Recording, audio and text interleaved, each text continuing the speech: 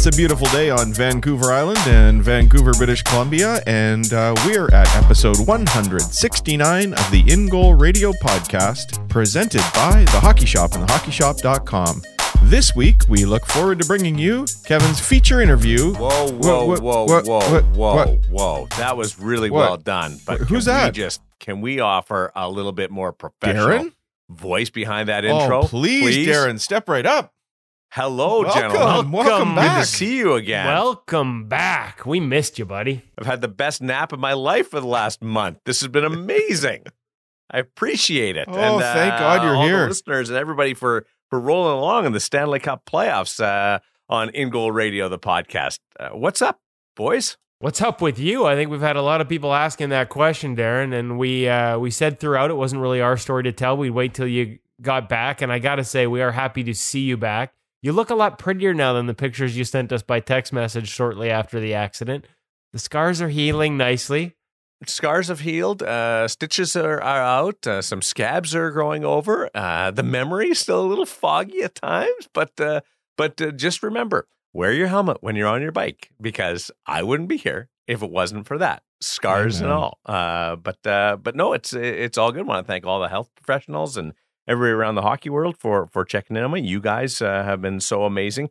But yeah, it was a road bike accident. Don't know exactly what happened because kind of blanked out a little bit, but we're on the road to recovery here, fellas, and good things are ahead of us. So you give us a pretty hard time about the danglers and not wearing the danglers. Yes. We did chirp you a little bit while you weren't on the air, wondering if you had a dangler hanging underneath that helmet, and also wondering if after years and years of chirping me for the need to be bubble wrapped, do we need to get you a giant sort of bubble wrap type tissue for the next time you're on the bike?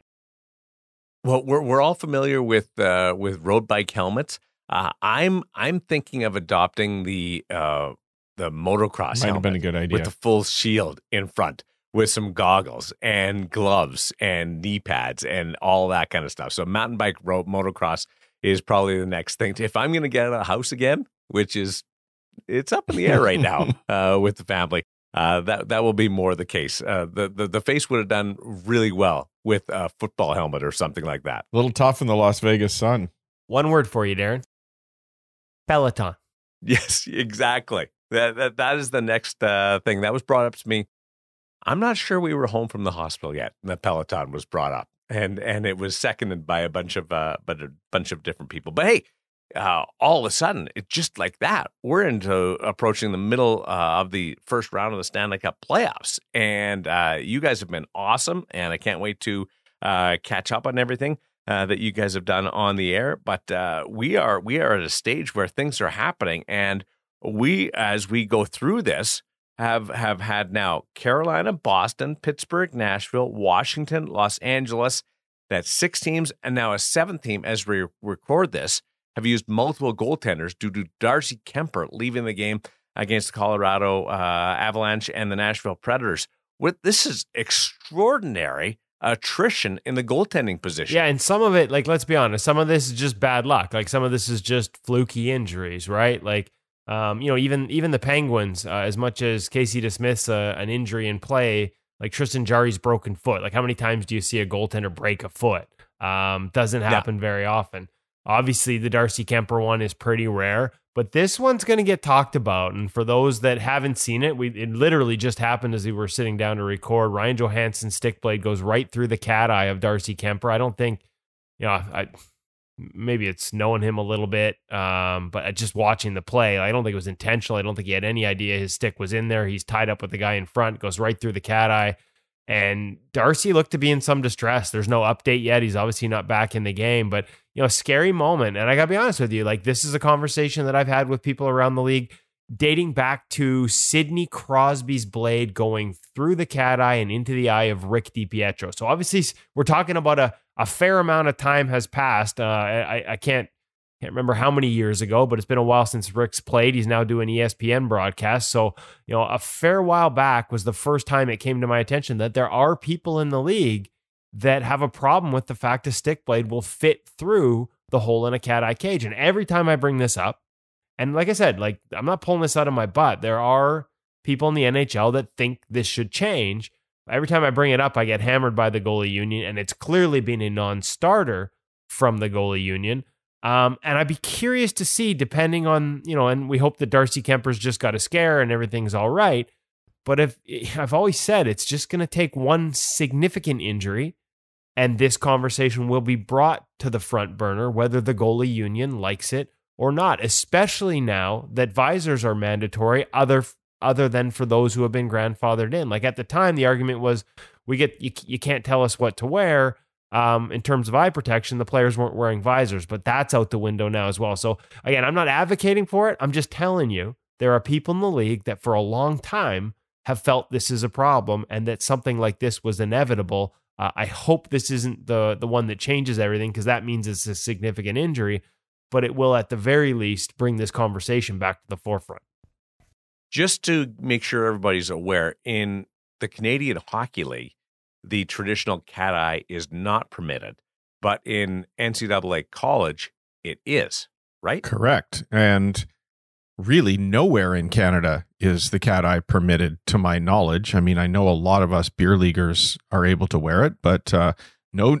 You can't purchase one in Canada. Yeah, technically they're illegal to sell in Canada, and that's not a hockey regulation. That's a Health Canada regulation, is my understanding. Isn't that right, Woody?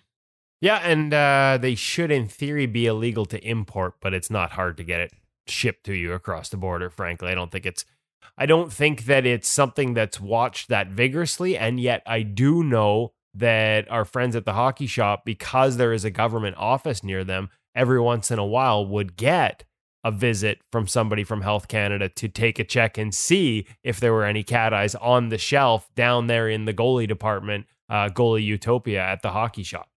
What is the reason for wearing a cat eye? Is it the mirror test because it looks fantastic? I subscribe to that part, certainly. But is it such an amazing advantage visually? Can somebody answer that debate? I think it's an amazing advantage visually. Every goaltender I've spoken to, and I've spoken to quite a few young ones who, get at that point in their career where they're able to make a switch, whether it's that first pro camp, for example, coming out of major junior, and they're able to put one on. I've let my own son wear one in the summer when he's going to sessions that don't involve any sort of net front play where there is a risk like we saw in the game today. Everybody I've spoken to has said that it's a remarkable difference in vision, and they would never do anything else regardless. For me, it's 100% the eye test, because it's beer league. Let's be honest. Yeah, you want to look good, which is ridiculous, because I couldn't look good no matter what I put on, but it still matters to me. So you really think it's the eye test? Like, to me, like having worn it. Oh, I think the mirror test is a big part of this. I've never considered it. I just, like, to me, looking through bars versus having nothing between me and the puck vision wise, as much as I know it's stupid and I'm running risks.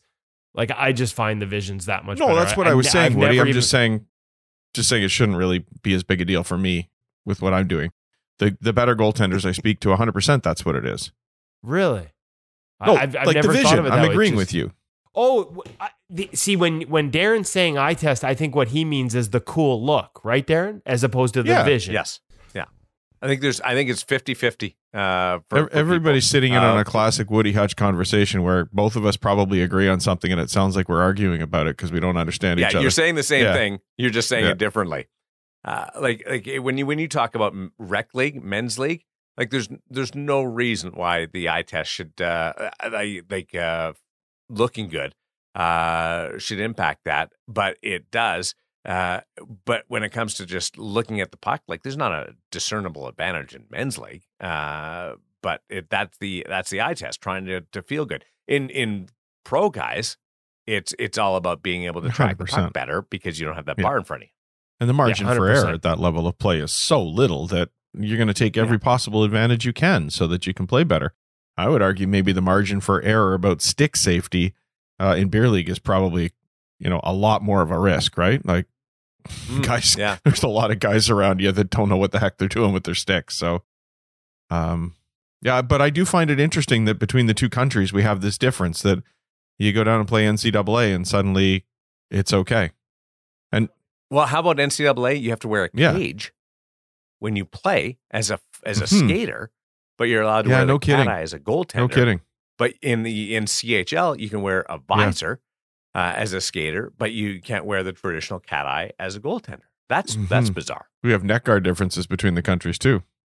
Not all areas. I know some U.S. associations mandate them, but this will be fascinating to see the fallout from this. And we're in the immediate moments after Darcy Kemper's incident against the Nashville Predators. So I don't want to jump to any conclusions on that part, but the conversation is taking place right now on this podcast and will be furthered regardless of the severity of the injury. Woody. Yeah, and like I said, I've had NHL goalies say this is an absolute non-starter, don't talk about it every time it comes up. But again, I've had people on the NHL side that have expressed concerns with this, like I said, dating back. It's got to be like, 7-8 years now? So for sure, this is behind the scenes a topic of conversation. And as I've said many times, all it's going to take is one really bad injury before it gets brought to the forefront. I really hope this isn't the time. But maybe the fact it's this scary means it should be time to have the conversation regardless of the output. And goalies will hate me half the teams for saying it too. Half the teams in the National Hockey League have used multiple goaltenders, including the Colorado Avalanche. Most of them have been starting, switching up starters so far in the Stanley Cup playoffs. And Nashville, Pittsburgh, and Carolina have all used their third string goaltender in this Stanley Cup postseason. It's been phenomenal how deep teams have gone already. Hey, and to tie in like third goalies and multiple goalies and equipment, I got to go back because I can't remember how much we talked about this. But an update on Peter Kochetkov's. I still can't say that bloody last name. I'm going to have to call Paul Schoenfelder and ask him how to properly pronounce it. The Micklin glove, the Russian glove that disappeared after he was called up. He's been in true pads and a true blocker, and all of a sudden he gets called up to Carolina and he's in a true glove. And I thought, I wonder, because I had been told that Micklin glove he was wearing in the AHL had not been officially approved by the NHL, and technically probably shouldn't have been wearing it in the A. And all of a sudden he goes to the NHL and he's in practice with a true glove. And so color me surprised when I was told that. And the next thing I know, he gets into games and he's wearing the Micklin with the logo blacked out. Now in the playoffs, he's wearing the Micklin. So I got to the bottom of it. The reason he had the true glove in practice, they did have to physically ship the Micklin glove to the NHL offices to have it measured and approved. And in the words of the person doing the measuring and approval this time, the stinkiest approval process he's ever gone through, because that thing is well used. But yeah, it did go through the offices, got Kay Whitmore's signature on it. It is official and approved. But poor Peter, must have been wondering, who doesn't speak much English, when he arrived in the NHL, where the hell his glove went, because it just disappeared on him for 2 or 3 days to get officially approved. So that he could wear it in the National Hockey League. So the initial reporting we had on it, because it's one of those curious things, right? Like I was kind of curious. And so I checked and I was told that it had not been approved. And so he wouldn't be able to wear it in the NHL. Well, a week later, he's wearing it in the NHL and I'm going, what the hell? Well, now it has been approved, but they actually had to physically ship that stinky, bloody glove to the offices in Toronto, get it approved and shipped back to him. If you were with us a few episodes ago when we were talking about baking gloves and then rebaking them after a while, and you put that in your oven, and we kind of walked you through that process. Didn't advise it, but told you the method. You've experienced that aroma of having a glove in the oven. Now, speaking of this, you've been sort of stuck at home and unable to play, and you told us that you rebaked your glove. I did. And so how did you protect from the aroma, Darren? Because I'm thinking time in the hospital. Oh, no, there was no protection. Like it was full and aroma. You're still married. Yeah. Yeah, you're pushing the lines there, buddy. Well, I just said I forgot that we weren't allowed to do that, and I got away with it. I think I've got another 6 weeks left of that excuse right now of being able to say I just forgot. Half the league has used multiple goaltenders. But a shout out to those that have stayed the course with guys and have like Marc-Andre Fleury lost game 1, came back. They stayed with him. Billy Husso, Dallas has used one goaltender, and Mike Smith Mike Smith, with the gaff in game one, has come back and he's got a lead in this series. So while there's all this change going on, good on the coaches who have stayed the course. Not only does Mike Smith have a lead in the series, I think he's got the all-time record for playoff save percentage right now at like career 932. Now, not a lot of games, frankly, in that sample over a long career, but there was a lot of talk in Edmonton about sit him out after the puck handling gaff, go to Mikko Koskinen, which is absurd. Mike Smith was the player of the month in April. This was never a question. He's found his game. He looks like the guy of last season. And yes, every once in a while, he tries to do too much with the puck, and it cost them. And he admitted afterwards that that was an instance where he needed to make a safe play. But as he told us in our 4-part puck handling series on the ice with Mike Smith providing tips, what was the first part, Hutch? The first part was that you have to have the courage to make plays, and you're never going to be a great puck handler unless you're prepared to make mistakes. It was full on permission to the two young goaltenders he was working with to get out there and play the puck. And I would also say it was an appeal to coaches of younger goaltenders to allow that to happen as well, because it's the only way they'll develop. Well, and that's and it goes back to a story that I think he's told actually since the puck handling gaff, that when you handle it as much as he does, there's going to be mistakes. And it goes back to the first game. He made a turnover with the Dallas Stars and then was scared to get out of his net the next time the puck was rimmed in. And by the time they got to the first TV timeout, and he tells this story in the video that we have up at ingoalmag.com on the 4-part series, first TV timeout, he goes to the bench, and Marty Turco, who's among the best ever to do it, says to him, "What the hell are you doing?" And he's like, I made that mistake. I didn't want to go back out. He said, no. I never want to see that again. If you can handle it, go handle it. And so an important lesson early in his career, and one that he shared with us and shared with others. And like you said, Hutch, an important lesson. Every bloody coach wants a good puck handling goaltender. And yet as soon as they make a mistake, they scare them into shutting down. I shouldn't say they all do it, but many do. And so you have to encourage them to get out there and do it again, just like Mike Smith does. And he's after that rough first game, he's looked incredible the last couple. The band is back together. It's In Goal Radio, the podcast. Aaron Millard along with David Hutchison and Kevin Woodley, presented by The Hockey Shop. The Hockey Shop, source for sports Surrey, thehockeyshop.com. We're happy to bring you the Sense Arena VR feature interview in just a little bit with Kirk McLean coming up. And we also have our gear segment in a couple of moments. But first, Carey Price did return for the final little bit of the National Hockey League season. Woody, do you have an update on what the aspirations are or projections are for Carey Price moving forward? Not beyond what he said publicly. We haven't reached out privately or anything like that. But certainly a lot of us in the hockey world were happy to see him back. And then, sad to hear him say after that game that there's swelling on his knee on a pretty consistent basis every time he plays. And if that continues, he's not sure he'll be able to keep playing. And so that put a bit of a damper, especially after that. It was nice to see him get that win. I thought he played well in some of the losses, but to get that win to close out the season, and a lot of happy moments that you saw behind the scenes, his kids along the glass. And, he talked about that day and going into it and his approach and how it was just a great day. And there was undertones there that made you worry that it, talking like a realization that, if the knee doesn't get better, it might be the last one. Right. And, none of us in the goalie world want to see that. There's only one Carey Price, and we want to see him in the league. So hoping for the best, and that that knee continues to heal and gets better over the summer, so that we get more moments and more great saves from Carey Price for a long time yet. But certainly a bit of a damper and a bit of a grain of salt to hear him talking in those terms after such a nice night, and yet at the same time, also refreshing to hear how at peace he seemed with everything. So, because that's all that matters at the end of the day. Selfishly, as a fan of goaltending, I want to see Carey Price. But truthfully, as somebody who's gotten to know him, not well, but a little bit through some of our interactions and some of the behind the scenes stuff, you just want him to be able to live his best life and enjoy his life and enjoy his family and all those other things. Like Carey Price, the person, as we said from the start of the season on, matters more than Carey Price, the goaltender. But the rest of us still love to watch Carey Price, the goaltender, and hope we get to more in the future. Hutch, your heart must be fully involved in this.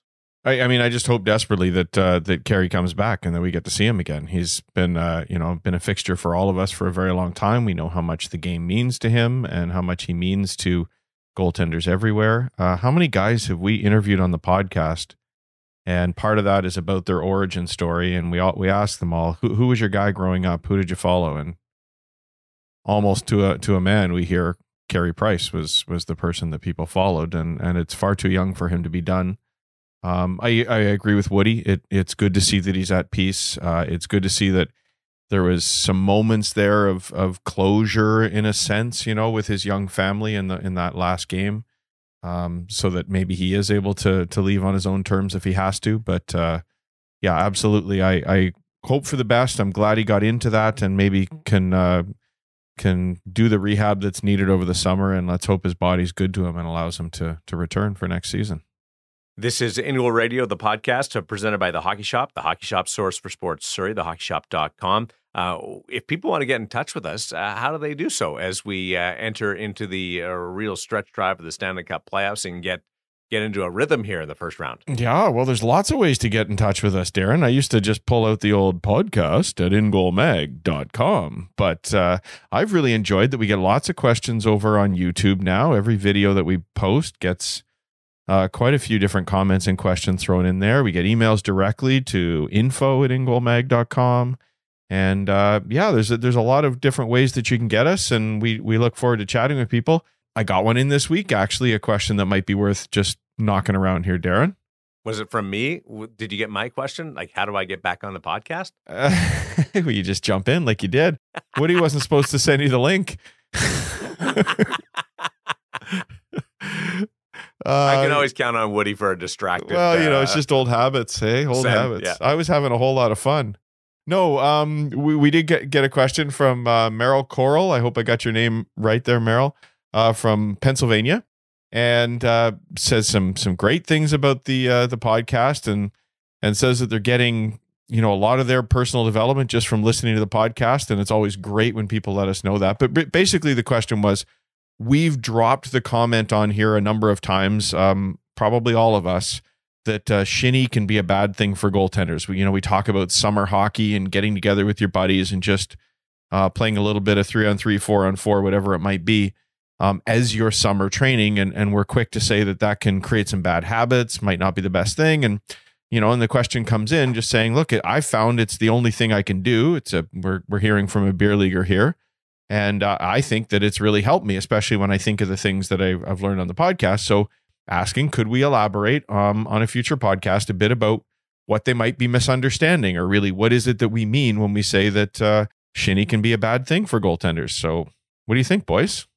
I get the question, because it's like strength training, like practice a looser environment. And when you get back to a real tight situation, a more organized hockey, you should be better. I get that way of thinking. So yeah. Woody, answer why it can be a disadvantage. Well, I think the context, like for the listener that sent the question, it's probably not I fully believe that he gets something out of it, especially if it's his only opportunity to go out and skate. The comments we make are more sort of, for NHLers, for NHL goalies, and based on feedback that we've had from them over the past number of years, because there used to be a lot of guys that would just go out and play shinny. Now, this isn't shinny like you and I go play at the local rink on Tuesdays where half the guys can't skate and half of them don't bother to skate into their own end. This is like shinny, unstructured NHLers. And so if you give NHLers an unstructured environment with time and space, it quickly becomes a tic-tac-toe fest with backdoor central. And again, nothing wrong with that. Like if you can hold your edges and work on your patience and try and play everything straight up as much as you can, then it's not a problem. Or if you only play it every once in a while, it's not a problem. But if you spend a good chunk of July or all of August doing little else but shinny at that level, the goalies in the NHL will tell you, you hit points in that environment where your only chance to make some of the saves is to cheat. Is to cheat your read, is to anticipate a pass earlier, just because of the skill level and the amount of time and space they have. And the reality is, if you do it often enough, it becomes a habit, and it becomes something where you can get caught leaning when you're trying to go back into a regular environment. So that, to answer the question, when we make that statement, it's more the NHL level and for those guys. And it's not, we don't pull it out of our ass. It comes from conversations with NHLers who have gone both ways on this. Now look at Martin Jones. Like Martin Jones started playing shinny more in the summers earlier in his career because he felt like he'd become too technical as a goaltender, and he wanted to, work on going outside the box and the desperation saves and getting outside of his technique a little bit. Like there's a time and place for it. But again, if you have to cheat to make saves and you start cheating often enough and you do it for a month at a time heading into your season, sometimes those habits can be a little hard to delete or get out of your game once the season starts. At least that's what we hear from other NHL goaltenders. So from a professional point of view, Hutch, like 80-20 would be okay, 90-10 would be okay. Where are we on the balance there? Oh, that's a good question. I don't actually know how you would ever put a balance together, Darren. Yeah. What it would be, and I don't think it applies just to the NHL. I think it probably applies more as you move up the levels in hockey. I have a few thoughts on it. One is there's a lot of players, even at the junior hockey level and above. I've spoken to pros. All they really want to do in the summer is go to skates with other guys and basically play shinny. Yeah, maybe a bit of skill development, and then they play what is effectively shinny. That's not really good enough if you're trying to take your skill to the next level, whether you're a player, a goaltender, whatever. You have to be doing position-specific skill training, I believe, if you want to be able to elevate your game going into the next season.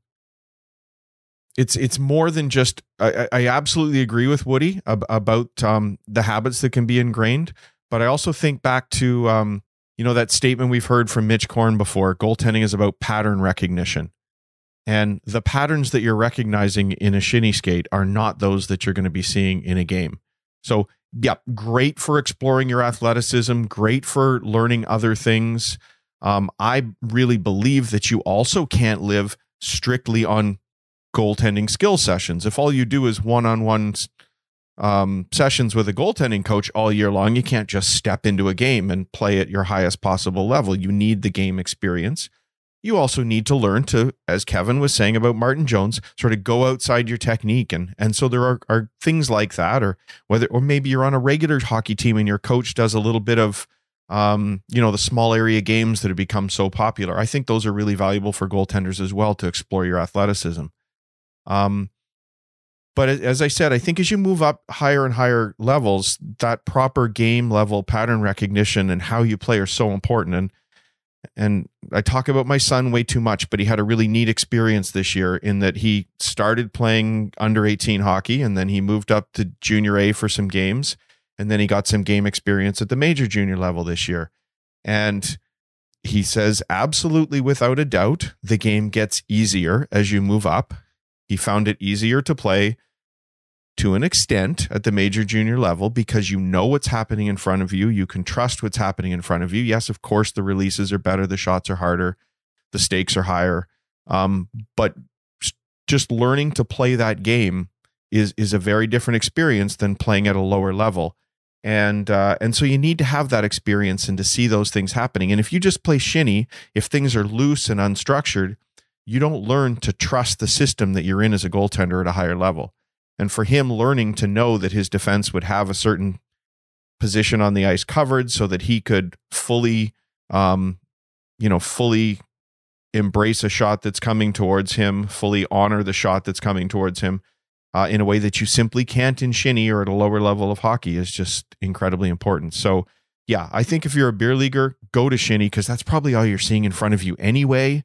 Let's face it, right? So you are learning the same pattern recognition you need to live with for the most part. And there's nothing wrong with it for a little bit as you're moving up. But absolutely, if you want to play the game at the highest level, if you want to improve your game to the next level, you need to work with a goaltending coach and you need to play in a structured system a fair bit as well. And I will say, like, a part of these conversations with NHL guys over the years, like when I started this job 20 years ago, like it was a lot of shinny in the summers, but you've seen the evolution of those summer skates.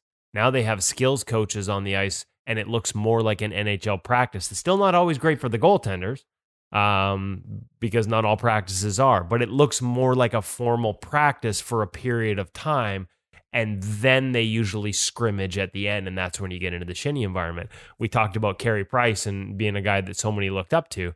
Kerry plays a ton of this. That's what he does in the summer. The skate in Kelowna that he goes to has evolved from pure shinny, pure scrimmage to, again, like a lot of skates for pros now, there is some structure at the beginning. They hire a coach to come out and run a practice type environment, but then they go into, just a scrimmage. And he plays a lot of that in the summer. And last I checked, he was still, the best goalie in the world, or at least viewed in that vein, and seen in that regard. So it works for him. It's a matter of sort of finding that balance and maybe not doing too much of one or the other. Same with goalie specific training. I remember the conversations with Carter Hutton.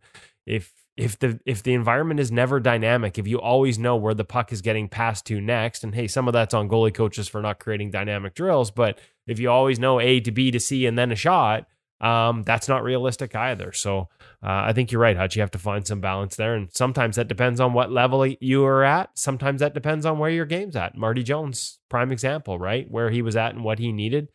He altered what he was doing based on it. Variation. That's what I'm getting out of this.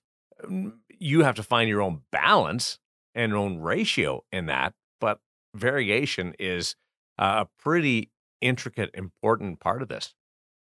And how you handle the different types, right? Like this is just like a bad practice in the NHL. Like how many goalies have we talked to? Like, oh God, like we have these endless rush drills and guys winding up from the hash marks. You have to find ways. Like if you just go out and play shinny all the time, like you have to find ways to work on certain things, just like you would in a bad practice. Yeah, I think the variety is important, and I think it has to be tailored to the individual, Darren. Carey Price can go out and play all the shinny he wants in the summer, because when he gets back on an NHL sheet, it's like riding a bike. Like he's done it so much for so many years. That's all ingrained, and he's going to be absolutely fine. If you're trying to make that leap, though, maybe it isn't such a great thing for you to be doing. Who are you as a goaltender, as a person, and what is it that you're trying to accomplish going forward? I really believe, as I've said before, that training needs to be periodized, in the sense that you go with segments of your training throughout the calendar year in different cycles, depending on the development that's required at the time. So maybe, as it is, I think, for a lot of goaltenders, the summer is for skill development, and you can really focus on some of that one-on-one time with a goaltending coach. Then you need a period where you can ingrain that into your game so that you're able to apply it on the ice when you get into a game. So that evolves your training a little bit more. So I think it's something we'll never have a perfect answer to. And I think the important thing is that whenever you're doing any training, you recognize that there's advantages and disadvantages, and you take it all with a grain of salt and incorporate it as you need to. This makes me wonder why we don't address listener questions more. If people want their question or their query addressed, how do we go about doing that and helping them out? For the most part, if it's like this, guys, podcast at ingoalmag.com. But today's came through to info@ingoalmag.com, Awesome. Probably through the website, or maybe even my own address. And then if you're on some of our social media asking questions, you're probably going to get a more immediate, although briefer answer. Brevity is overrated, right, Woody? Yes, I concur. For the first time, I'm going to be brief in my answer. Screw you two. I thought you were going to be the ultimate. You could have brief. said yes. Like Todd McClellan brief after do- Game 3 when he did his post game. I thought that was what we were expecting. The only guy I know that's got a 3-paragraph yes, Woody. Good on you. You guys should see me order Starbucks. Oh, I have. That's not a drink. That's a paragraph. They just read it off. They don't have to give the name. They just read it off, and then you go, okay, that's me. They don't even have to get your name right or wrong. Source for Sports Surrey, The Hockey Shop, thehockeyshop.com, bring you In Goal Radio, the podcast. Our gear segment this week, dealing with the Brian's Genetic X5 gloves and pads. This is available, obviously, on this podcast as well as on our YouTube page. And you've got a good one here, Woody. Yeah, we're getting into the second price point stuff from Brian's. Obviously, Brian's Genetic line launched. The Genetic 5 line launched back in the fall. We talked about it then. As we come into the spring, Brian's doesn't launch their pro-level gear in the spring like other companies. Like I said, it's in the fall. But they do have a launch coming with the second price point gear. And I got to say, this is one that we're paying more attention to now here at InGoal Mag and InGoalMag.com and in our segments with the Hockey Shop, in the gear segments that you can find on Instagram, TV, YouTube, as you mentioned. Please go, hammer that subscribe and like button in both spots. And I think it's important because the reality is, as much as we focus on the expensive stuff, for a lot of goalies, whether it's young goalies or beer league goalies, this is the price point that works for them. And we continue to see improvements in this price point, both in performance and quality. And I think you're going to see that here in this Brian's X5 product as we go over it with Cam. Just, another company that understands that they need to find that balance between, a good quality product without pro level pricing. Again, whether it's for beer leaguers or for young kids, and I think Brian's has struck a nice balance here. And, Cam will give us more details in this week's gear segment.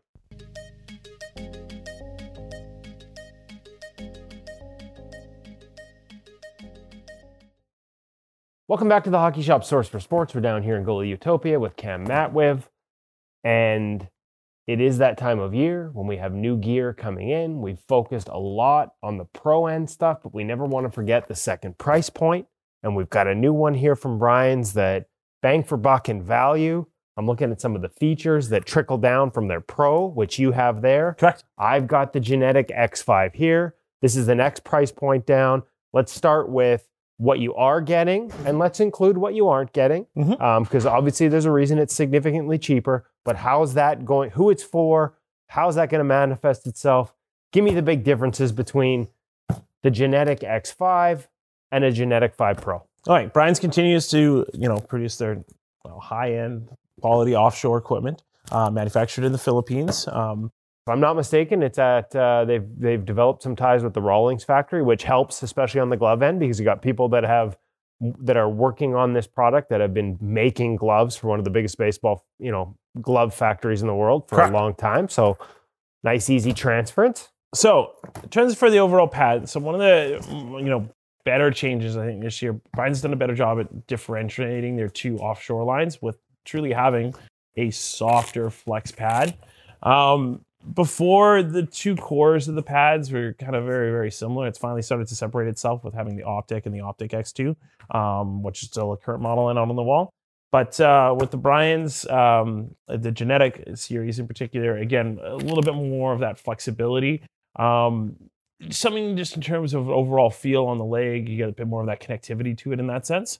You still do get their Primo slide surface, something that we've checked out on InGoal and at the Hockey Shop and reviewed them all, before. Aiding in that slidability of the pad, also it has a durability feature too as well. That Primo one of the better does. ones. I think one of the better surfaces we've seen in terms of combination of durability and just you can tell the difference between this and their old sort of stock material. This slides better. Yep. So moving on to the backside of the pad, it still continues with their strapping system, which we have become familiar with. So that's a refinement of that original Smart Strap. So now the two strapping systems themselves are identical now between the Optic X2 and these guys. The shin of the pad itself has been raised just a little bit more. Nice, soft, supple, comfy feel on the inside of the pad. Still aiding in that comfortability of that pad, but also in that overall feel and connectivity. Well, and which you obviously in a more flexible pad, having a little bit more connection. That to me that matches hand in glove. Pardon the pun. Hand in glove. Wow, I can't believe you used that Speaking one of before. pro features, we're back to our friend. I like the adjustable smart strap. There we go. So go screw, Matt. With that same bungee system that you see on their pro pads, again, trickles down to their offshore series. Easy system to do up, works well, available aftermarket. Same smart boot strap as well, adjustable on the inside of the pocket. In most cases, though, a lot of guys are just removing this and getting rid of it. So personal preference does kind of come into play there a little bit. And easy to do, yes. Easy to remove. We've talked about it before, but we do like the fact that you can actually create a gap before your elastic toe tie. One of our favorite things and why we recommend it as an aftermarket option here at thehockeyshop.com. I do like to call out just the actual thickness of the core of the pad itself. Like the pad's still lightweight, don't get me wrong, But in terms of the foam that they're using, because it's a little bit thicker and it's a little bit stronger, this pad doesn't wear down as fast as some of the other models that are out there in a mid-level. So I find that even like after a full season of use, Brian's offshore equipment still holds up and sits up pretty well. In comparison to the Pro Pad now, in terms of for that overall flex, one thing you will notice, like this doesn't have their Bri-Core carbon material, calling out the core in particular. So, that is one of the major differences between, going up to that higher end domestic Pro Pad versus this offshore. However, when you start to look at the two, once again, we're not too far off, which is a nice call out, a nice feature, and it's an excellent price point available for you. A little softer on the flex, also a little softer, it feels like, down the inside edge than the stiffness of this. Correct. Just again, like a soft, flexible pad. If that's what you're in the market for, in some ways, this is probably a little softer and more flexible than even the Pro Pad. Correct. Stock off the wall, but obviously because you can order custom, you can change that up at any time. Of course. So, gloves. Okay, gloves. So, still, refinement in terms of the glove itself, closer to the actual Pro glove in terms of overall feel and stock fitment off the wall. You don't get the BOA system on the offshore, so kind of key important feature that you will find in the Pro. So if that's your deal, you like that. And if you haven't used the BOA system before, man, it locks your hand in so beautifully. We're big fans. However, if that doesn't matter to you and you're looking for a bit of a friendlier price point, that's where that Genetic 5 X glove comes in. X5, there we go. Bit of a tongue twister. Overall feel right off the shelf. Again, to me, not too far off. I mean, a little bit break-in required, but that's with any glove. Again, I actually like the feel of this. This feels, eerily reminiscent of a Pro glove from, a couple years past. So you can really see those advancements that offshore, equipment has taken. X5 blocker. Yes. Once again, no BOA, no Bri-Core, so important call out between the two as well. So yeah, rebounds are going to be a little bit hotter off this. This is a stiffer board. This is also a bit heavier because of that Bri-Core as well. So something that's not featured on that Genetic 5 overall 5X. However, in terms of performability and feel-wise. Performability? Yes. It's still the blockiest blocker that ever blocked. You can't have two blockiest blockers that ever blocked. That was last week. Well, this one can be the blockiest blocker that ever blocked too. Blockhead. All right. That's the Brian's Genetic X5. Price point. We mentioned it's lower. How much lower? What are we talking about here? I know you haven't, these are just coming out fresh stock. Maybe you haven't even determined that. I'm going to test you here. So here's the best part. You can check them out live at thehockeyshop.com. We'll leave you on another cliffhanger. Man. Sliding away.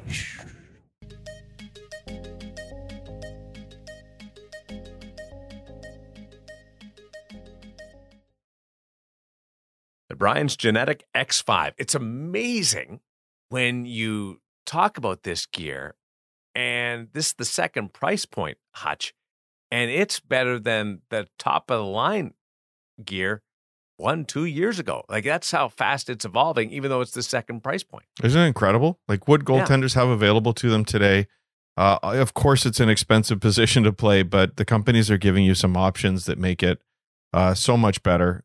If you need something a little bit more affordable, you and I would have absolutely killed to be able to wear this gear in 1984, wouldn't we? Yes. I actually, I've said it almost in jest, but I mean it in seriousness. 6-year-olds have safer gear than we had in the 80s. Like forget the 80s, boys. Forget 84. Try 2014. Like in the last 3 or 4 years, the amount of improvements in this second price point and the amount of work that's going into remarkable. them it's remarkable. It should be applauded, and not just Brian's. We've talked about CCM. We talked about Bauer in particular. Like some of the pro level features that they have on their second price point product is remarkable. It's good for the game. It's good for the game. There's still that pressure, just like having the $300 stick. There's still that pressure at the high levels to play in pro gear. But what we've seen, and we've seen this, we've put kids out at bantam ages and high level bantam in second price point gear, and they've gotten more than a season out of it. So this stuff works, especially the pads. I would say that's the one thing. You get a little more padding in the gloves, a little more maybe protection in the gloves at the pro level, but the senior pads, maybe a little less durability, but we've seen some lower price points go like 2 years at a really high level play where guys are on the ice like 5 times a week. You're nodding, Hutch. Well, that Bauer set that we got that Kevin's referring to being used in high-level bantam, my son used it in first-year bantam, and that is now 3.5 seasons ago. His goalie partner this year at U18 AAA wore that same set all season long. He wore it for some BCHL appearances as well. A fantastic young goaltender. And that gear still looks almost out of the box, quite honestly. It's going so well. I also did a little Yaroslav Halak on my Axis pads and gloves while I was out. So Darren with a little time on his hands, eh? Yeah. I've been itching to get back. I've been waiting for Woody to make the mistake and send me the link by accident and get me back on here. I did do some of that cleaning things up. Hey, if I won't ask Woody this because one, he started the position later than us, even though he's better than us. But better than us, dude. You're the only one playing against NHL shooters. Nice try. Bingo. I don't touch a lot of pucks, as I told somebody the other day. Then you wouldn't really need to clean them, but you're them. cleaning them, Darren. I think you're better than you say. What's the bruise that bothered you the most? Was it the blood blister or the blood vessel in your palm when you catch a puck wrong? The shoulders, the thighs when you get a puck on the inside of the pants? What was one that bothered you the most? For me, it was no question. It was the palm, because the arms, man, did they hurt when we had not much more than those quilted pads, but you could avoid getting hit in the arms. But the hands were what we used for safety. You get a hand on every puck if you possibly can. And once you get that really bad sort of bruise stinger in your palm, you're getting another one and another one and another one. I won't drop any names here because it was told to me in confidence, but I learned recently about an NHL goaltender who spent most of the season last year with that, even in today's gear. Yeah. So to think. I would use the practice palm all the time if I could. No kidding. Like for sure. Going back, just flashbacks of being minor bantam or major minor midget. That scares me to go practice palm all day long. All day. Although the thigh bruises, those hurt, and the shoulder bruises, those hurt too. Woody, you have no idea what we're talking about, and I that's a good thing for you, but you were spoiled. Woody lost his appendix to a shot. He's got reasons. That's true. I did lose my appendix. I did. That's a poorly fitting, not well tucked in chest protector that cost me my appendix. But so I guess I can relate a little bit. That near death experience, thanks to my wife. Not thinking it was serious, locking me in a room and going into septic shock in that room because she was worried I had the flu and didn't want the kids getting exposed. So sorry for telling that story publicly, hon. But honestly, like my first chest protector was a Reebok Premier One, like the P1 model. That thing was bulletproof. Like, so I hear these stories and see these, sort of like glorified felt, like arms on the stuff you guys are talking about. I've never, and that's the other thing too. Like, I think because like your generation that grew up in bruises, like the fear factor was a part of goaltending and the bruises were a part of it. You guys are like ones that are all like still wear like when I first started 20 years ago, like the Vaughn chest protectors, it was like they came with bruises. I'm like, why would anyone ever wear that? Like I started in a Reebok Premier, and I've never gone back because I don't think it should hurt to play goal. Like every once in a while, sure, but like the amount that sort of guys in those models, especially again, not the same now, but even 5-6 years ago, where they'd show me their arms and they're all bruised, and I'm like, why? Like why? I don't get it.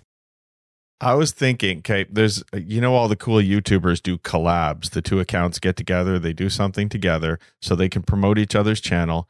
There's a fantastic Twitter account that we've mentioned on here before, Cooper Goalie, puts together incredible tribute sets from all sorts of different old school goalies of different generations. He's got a whole garage full of gear to put these tribute sets together. I think we need a collab with Cooper Goalie where we can take Woody and dress him up in the old school gear and let him find out what it's really like, Darren. I will be there. You tell me the time, I will be there. With a camera crew. With a camera crew and my hired shooter. I won't. Yeah. Darren's bringing in Eichel. Just tickle him in the ribs a little bit there, Jack. I mean, this guy plays wearing a fiberglass mask if it fits the tribute. I just love what he does.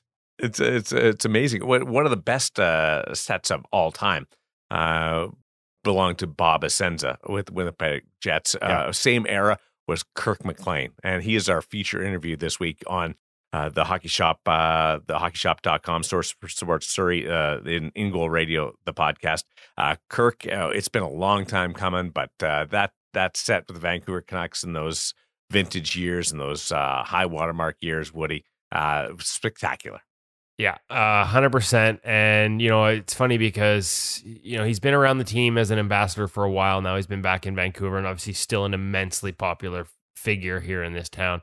But that, I think it was 2 years ago, the 50th anniversary, the night where a bunch of the alumni came out, and when he skated out in that, tribute set, it wasn't the original set, and I'll save the interview to let him explain, but tribute set that looked just like what he wore back in his heyday in the early 90s with the Canucks.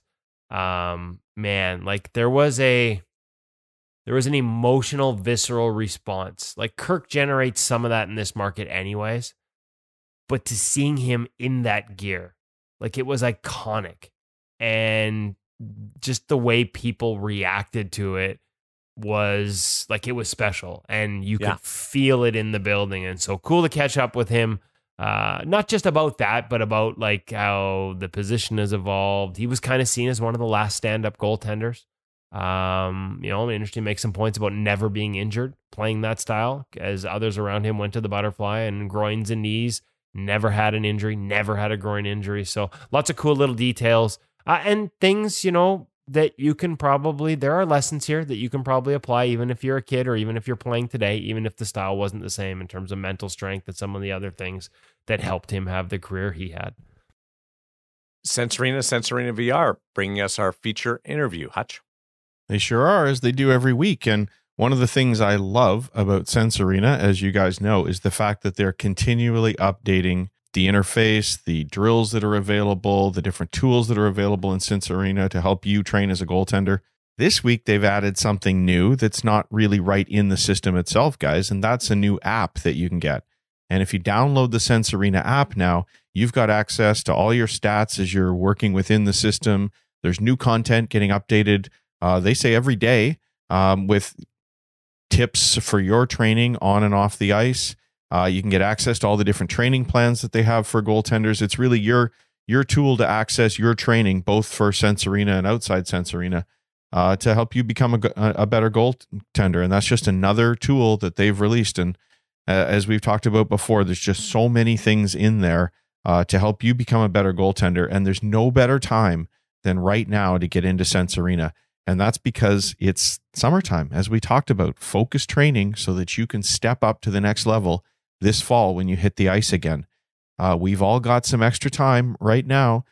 All you need is 20 minutes a day, maybe 3-4 times a week, and you will be a better goaltender with the help of Sensorina, all the different tools they have. So check out the app on the App Store, check out Sensorina, and if you want to get into it and find out all about it, when you purchase your Sensorina, use the code IGM50 and you'll get a further discount. Thanks to us here at In Goal and our great relationship with Sensorina. And we thank them, as always, for their support. Amazing. Approaching the 200th episode, and there's an app for everything, including getting Kirk McLean on via Sensorina VR. This is outstanding. The feature interview on In Goal Radio, the podcast.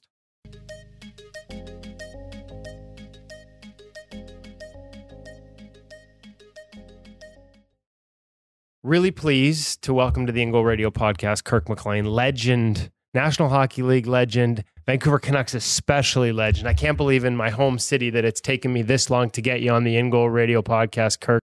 16 years in the NHL, 11 here in Vancouver, a whole bunch of highlights I want to get to throughout your career.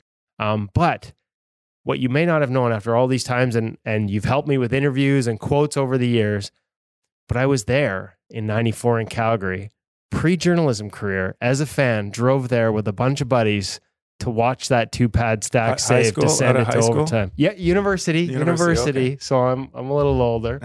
How you doing? Thanks for joining us today. My pleasure. It's been, like you said, it's a long time coming. Yeah. I only see you every game. Yeah, about time I had you on the podcast. So a whole bunch of things I wanted to get into throughout your career. but you played in a different era. Yeah. I want to talk about equipment, styles, and all those things that evolved while you were playing. But first off, let's just go back to the beginning. How'd you become a goaltender? I always love the origin stories for guys. It's usually one of a couple of things, gear or being a little brother. What was yours? Well, it was neither. I just kind of fell into the position. I was a fan of a couple goalies at the time. But I really started as a player. And it was a full year of like a hockey academy or a hockey school where you're learning the game, playing not all the positions because they didn't have any goalies in the school, so you're learning defense, center, wing, and all that kind of jazz, and the rules of the game and what have you. And there was always a goalie school that would come on after it. It was called the Scarborough Lions Hockey School at Birchmount Arena in Scarborough, Ontario. And this hockey school our goalie school came on afterwards. And I was, it was a time in the 70s when the paint jobs on the masks were coming in. So that was maybe a little bit, I was attracted to that because, when you played ball hockey or street hockey, you would get those street hockey masks and paint them up all the different colors. And then the one particular instructor, he had the puck machine, which I think he was he's head of the game at that point, and he had the brush cut, so he looked like a drill sergeant. And for some reason, I was taken to it, and I would bug my father afterwards to watch these goalies. And as my hockey career went on, the next year, I play in Housley hockey as a left winger. For a full year, at whatever, 6 years old. And then the following year in Housley hockey again, I fell into the goaltending position halfway through the year where we didn't have a goalie, hands up, and myself and another player split the second half of the season. And I actually made the All-Star game for the House League All-Star game in a half a season. So I did well at it and stuck with it. I enjoyed it, and like I said, had that success at that time. And then from I guess it would have been Adam up on. I became full-time goalie. I worked my way up through the ranks of travel teams. I started in the SHA, which was the Scarborough Hockey Association, for the Agincourt Lions. Couple years there, and then into the MTHL, but the A division with Don Valley Villagers, and then made the big jump to the MTHL major, the Don Mills Flyers in Pee Wee hockey. So what was it like at that? Because you said with goalie school, right? Like Yeah. I think we think from your era, we think, they didn't have goalie coaches Yeah. back then, and Well, yet they didn't really. I mean, that's I went through my whole minor career until maybe my second year midget, where I finally had I wouldn't even call him a coach. He was an advisor, and of all people, the name was Dean Dorsey. I don't know if you remember the name Dean Dorsey. He's more known for his place kicking ability, NFL, CFL, University of Toronto. But he did play 2 years in Sault Ste. Marie in goal before he decided to pack in his hockey career and became a place kicker and punter in football, and made a long career in CFL and NFL. So I got a year and a bit with him as kind of the goalie consultant. So what was it? And you get into, like you said, Don Mills Flyers in the MTHL, and then onto the Oshawa Generals in the OHL. Yeah. There is some coaching. It's not like what we know today, but what was like? Were you also largely self-taught? Like how did you learn? Oshawa, I that's where I fell into my real first goalie coach, but it wasn't full time. It was an ex general legend. Ian Young was his name, and if you're a goalie geek, you're gonna know who he is, because he played with Bobby Orr in Oshawa, the times when they were the Farm Club of Boston at the time. His career was cut short with a Mickey Redmond shot in the eye, so he didn't lose the eye, but it blinded him pretty much about 95%. So that kind of ended his career. No masks, obviously, back in those Different days, day, right? different era. So he did go to Boston's camp with trying to do it with one eye, and just found different certain situations where he just couldn't do it, and ended up packing in at some point, and went back to school and became an accountant with RBC. But he would come in after work, because we'd always have practices after school and what have you. And to this day we stay in contact. He's one of my best friends, and we share the same philosophies and always have. And he tutored even through my pro career. When I first started here in Vancouver, I had nothing in New Jersey. But when I got here in Vancouver, Cesar Maniego was somebody that would come in once in a while, because he was off busy doing his own businesses. And then I got lucky, after Glennie Hanlon packed it in. He came on as a part-time, but quickly became an assistant coach. So he was there all the time. But that's not saying he did my goalie coaching all the time. He was very good at monitoring myself or whoever else was there. If we needed the work, we would do it. And he was just starting to get into the video part of it. But he knew I hated video, so he didn't bring me in for too much video. But yeah, that's the way it was, and I'm okay with that. I think, in our era, a lot different now, but in our era, I think a goaltender may have not wanted the guy around all the time. There was somebody there obviously to lean on and ask questions and talk to if you felt you were having a tough time, and obviously give you some advice and maybe give you some drills to get through some of the bad habits that were creeping into your game. What were some of the focal points? Because I think it is a bit of a misnomer. The game has become so, I don't want to say overtaught, the goaltending 100% position. 100% overtaught. Okay, so there we go. I'll let you say it. Yeah. But we definitely see that, right? Yeah. Like, from 7, 8, so technical the way the goaltending. What was it like then? What kind of things were you focused on? Were you guys stopping the puck? Yeah. And I, as a kid, I patterned my game after Jacques Plante and Bernie Parent. So that's how I played.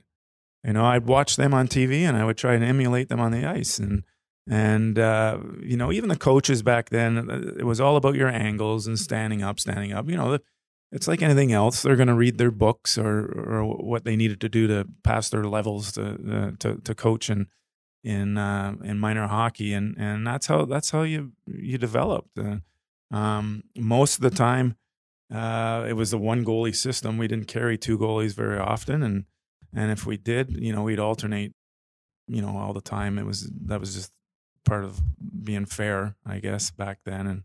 And then if you got into certain playoff games or playoff series and tournaments, the coach would have to make a decision then. But that's how I did it. There was really no videos. There was a few books out there, but nothing high tech. And I just, I guess, went with whatever talent I had and stuck with it until I had a proper goaltender that could advise me on things that I needed to work on or things that I didn't could get better at. 1 year with Oshawa, then drafted by the New Jersey Devils. Again, what's a draft like for you back then? Like, again, we're pre-internet. Like, did you attend? Like, what? I did attend. Okay. Actually, back then, goaltenders on average didn't get drafted till 5th, 6th, 7th, 8th round. It was very rare that a goalie would be drafted in the higher rounds. It started to creep in a little bit, probably in the early 90s, I guess. Maybe late 80s, early 90s. With New Jersey, I can remember vividly, the draft was in Montreal, the old Forum. My dad came with my minor hockey coach, and at that time I had an agent. We were introduced to Rick Kern and Bill Waters at the time were together and in midget hockey, and then so I had him through junior hockey and signed my first contract and the rest of my career with Rick. But that was new to us. But being there, having to sit through, I drafted in the 6th round, so it was a long day. You get a little down.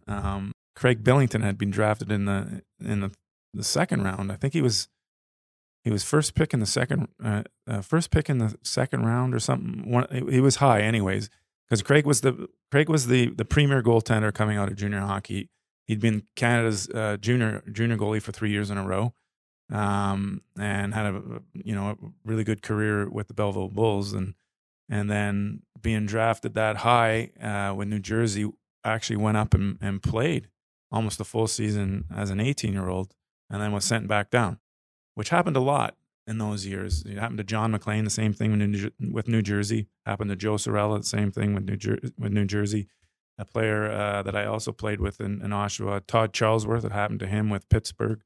It wasn't uncommon for a high draft pick to be called up the first year and play the whole year and then get sent back down to junior. We couldn't imagine that now, right? No. Well, I don't think you can. I don't think you can. The rules, I'm sure, have changed, but yeah, I'm in there with the Montreal with some other friends that were in the Rick Curran, Bill Waters stable, and we had a good time in Montreal. Well, my mom not my mom, she didn't go, but my dad and my minor hockey coach Ed Robichaud, they had fun themselves. I was going to say 107th overall. Nowadays, that'd be like high 4th round. Yeah, well, 32 teams. Right, big difference. Yeah, big difference. So first couple years with New Jersey, what was that process like? What do you remember about turning pro? Was the adjustment? Great. They were great to me.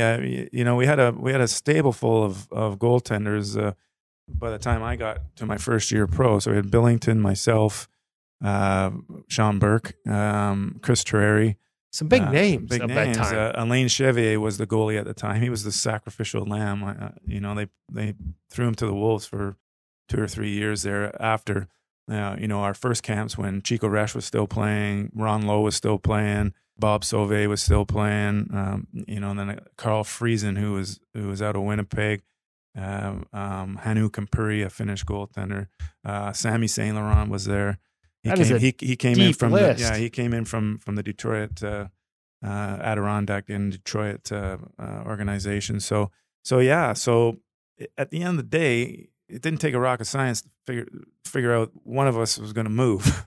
You have some commodity there where you can make some moves, and which they did, and eventually got their goaltender in Martin Brodeur, right? So heard of him. So it worked out. Their 2 cups or whatever they got there, and Sean had a couple good years with New Jersey before he moved on, and Chris Terreri, mainly as a backup, and Craig, and then Craig went on to have a successful NHL career. He didn't quite get to the starting level, but he did at the beginning at least, and then fell into a nice position, especially in Colorado where he finished. You get traded to Vancouver and acquired by Pat Quinn, the legendary Pat Quinn. What was that adjustment like? What was that relationship like? Like, it feels like, and I don't know if this is just Pat, but looking at it now, and obviously I come from a lens of, back then I was a fan. I was a kid. I wasn't covering it like now, but it feels like the relationships were a bigger part of it back then, especially management to players. Totally. It wasn't that big of a deal coming to Vancouver because I was going into my second full year of pro. I played most of my first year pro down with Portland, Maine, and the farm club, and then through the season, because we had Terreri, myself, and Billington, we rotated up through the year. So we'd get a couple months each up with the big club. Alain Chevier, like I said, was the starting goaltender. Played my first games, by the way, at 19. After my last year junior, we got beat out. So that's where I got my first win. And those are good stories too. But getting traded here, knew nothing about Vancouver. I'd been as far as Calgary in the Max Midget tournament. Pro-wise, never really left the Eastern time zone, and the only thing I really knew is I had Greg Adams coming with me, telling me what to expect, and other than the fact that my dad would listen to Foster Hewitt at 10 at night when the Leafs were out here in Vancouver. That's pretty much all what I knew about it, but was certainly pleasantly surprised when we landed at night and then woke up in the morning at the old Sheraton Villa, which is now a casino. hop on the bus to go to Duncan for my first training camp here in Vancouver. Well, 11 seasons here, and you're back here. I should have mentioned it off the top. An ambassador with the franchise, still actively involved with the alumni here. So obviously, the city left an impression. Sounds like it created an immediate impression. Totally. You know, I fell completely in love with the city.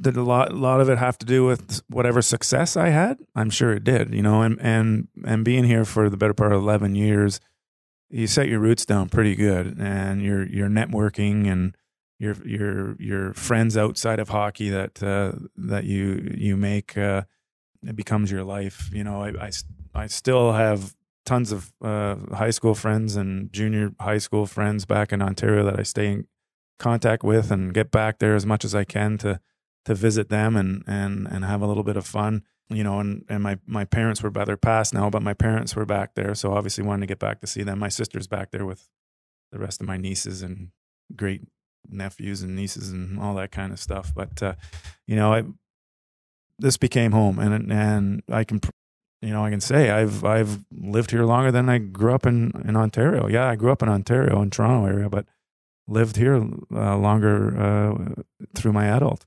We know you as fans as Captain Kirk. How did that nickname start? I'm curious. Well, I think it, you know, to do with the Star Trek character. That's how it got labeled, and you know, that's a good one to have, I guess. It could be something different that you don't want to be labeled with, but I'm okay with that. And you know, later in my career, you know, getting into the Calgary playoffs when you know, Jim Houston's you know, his old saying, great save, whoever it may be, McLean or great save, Bird or whatever, you know, that's kind of, in some parts of my life, other friendships, they've labeled me with great save or save as my other nickname, but I'll take either or. I would take great. I would, especially if they do it with the Jim Houston voice, because there's nothing better than Jim Houston's great save, McLean. 94, obviously the run that I talked about going to Calgary, and that was a special group. Talk to me about Pat Quinn as someone who brought you in as a general manager, but then also became your coach, and what made that relationship special. And like I said, maybe a little bit different than what we see now. There seems to be a separation between player and coaches and management. Pat brought us, you know, myself and Greg, and obviously we were his first trade when he got here as president GM, and you know, the connection there was because of Brian Burke and Bob McCammon. You know, Brian at the time was a player agent, finished his career and finished his schooling at Harvard, and was starting a new career in the player agent business. And Bob McCammon, being you know, the legendary hockey mind that he was scouting at the time, I believe, with Edmonton. Had a place in Portland, Maine. Actually, Steve Tajura, who was our captain, lived in his place, and my roommate at the time was Dave Anderson, Glenn Anderson's brother. So Brian obviously saw me a lot, and KG being a pro scout saw me a lot. So I really truly believe they were very instrumental in the trade, because I was kind of the throw-in, if you will. Greg had already established himself as a scoring winger for 2 years or so with New Jersey, and I was kind of like the throw-in young goaltender. You know, whether I was going to make an impact right away or they could put me into Fredericton for a few years to develop, but they gave me a chance right off the bat. You know, I landed here, and the King was still the guy. You know, he was near the end, but he was still the guy, and Frank Caprice was here. Wendell Young had just left, and we went with the 3 goalie system there for a while, and Frank got sent down, and then it was Richard and I, and then at the trading deadline my first year is when Pat moved Richard to Hartford, and Steve Weeks came in, and I think at the end of the day that was probably nothing against Richard or anything like that, but that for me it was probably the best thing for my development, because Weeksy was coming in not really to challenge me for the number one job, but to tutor me. he was an amazing professional, and I really learned a lot from him. Is that something like, as your career went on, like that mentorship component? We see different relationships. Even today, you'll see different relationships between two goalies at different stages. How important is that? Oh, I think it's very important. And, Weeksy was near the end of his career as well. So we played 2 years together, but he really did show me how I was just, still wet behind the ears, a little, I don't want to say out of shape, but a little on the baby fat side still. And he was in phenomenal shape and super hard worker, just positivity coming out of his ears and his nose, anything. And I would, just by watching him, what he did, before practice, after practice, to make sure his game was on top of the way he wanted it. I don't want to say it was a little lazy at the beginning. Some people may say that. Well, so we hear that all the time, even today. Like, what it takes to be a pro is not. Usually takes a little time to learn that for a lot of guys. It does, and you're semi-given the number one job right off the bat as a 20-year-old, 21-year-old. Even when I came here, when we had the 3 goalies, I still got in 43 games or so my first year. So that's pretty darn good. And I'm thinking maybe then big time Charlie. I've made it, and this is easy. And this is easy, yeah, exactly. But it's not the case, and watching Weeksy, what he did, and and maybe a little bit of a talking to after year 1 from Bob McCammon. I came back next year and lost a ton of weight, in good shape, and went with it from there. Style. Mm-hmm. We always I think I've seen you referred to as at one point the last of the stand-ups. Right. You're playing the way you grew up playing at a time when that transition had sort of started, obviously with Patrick. Mm-hmm. And then I think I started learning about the position in the early 2000s. So towards the end of your career. Yeah. And that's where, butterfly mechanics and this sort of modern evolution really took off. Right. What was it like for you, sort of being in between, like having your style and knowing that it works and worked really well for you? But as you watched others sort of transition around you, were there conversations? Did you have playing partners that were adopting some of the newer stuff? What was that like back then? Not really, because everybody's still doing it. Everybody was, I had Kay Whitmore for 5 years, the two of us together, and we played similar styles. We same philosophies and Walk me through a couple of, when you say philosophy, because I think there's going to be a just generation. Angles, angles and positioning. Cutting the angles down, out of your crease, backing in as the play comes with you. A little retreat. Giving yourself to be able to move laterally so you're not flat-footed. A little flow to your game and making saves like a 2-pad slide. That was part of our arsenal. You guys practiced that. Exactly. We were taught that as a kid. A desperation move, don't get me wrong, but that's what it was there for, to get across as fast as you could. If we could get across in a half butterfly or on our feet, more power to us, right? But, in certain plays where you just couldn't do that, you threw your body across, and that most often did the job. But players pick up on that quick too, right? And the game was starting to get faster. Even when I played with Artie Urbe, there's a guy that butterfly and move laterally, but you never knew if he was butterflying or if he was standing up, because he was crouched so well, and he was such a great athlete and so strong on his feet. It looked like he was butterflying, but I think most of the time he was standing up. And then at the end, when I was in New York, Mike Richter, stand-up goaltender, couldn't butterfly worth a lick. He'd go down on a butterfly and there was no butterfly. He'd be just down on 2 knees. Right. So again, there's a guy that we shared pretty much the same philosophy of cutting the angles down, standing up as much as you could. He was extremely strong on his feet as well, especially laterally, and could get across quick, but did come into a lot of injuries, especially later, lunging maybe a little bit too much because he didn't have a lot of flow as the play was backing in.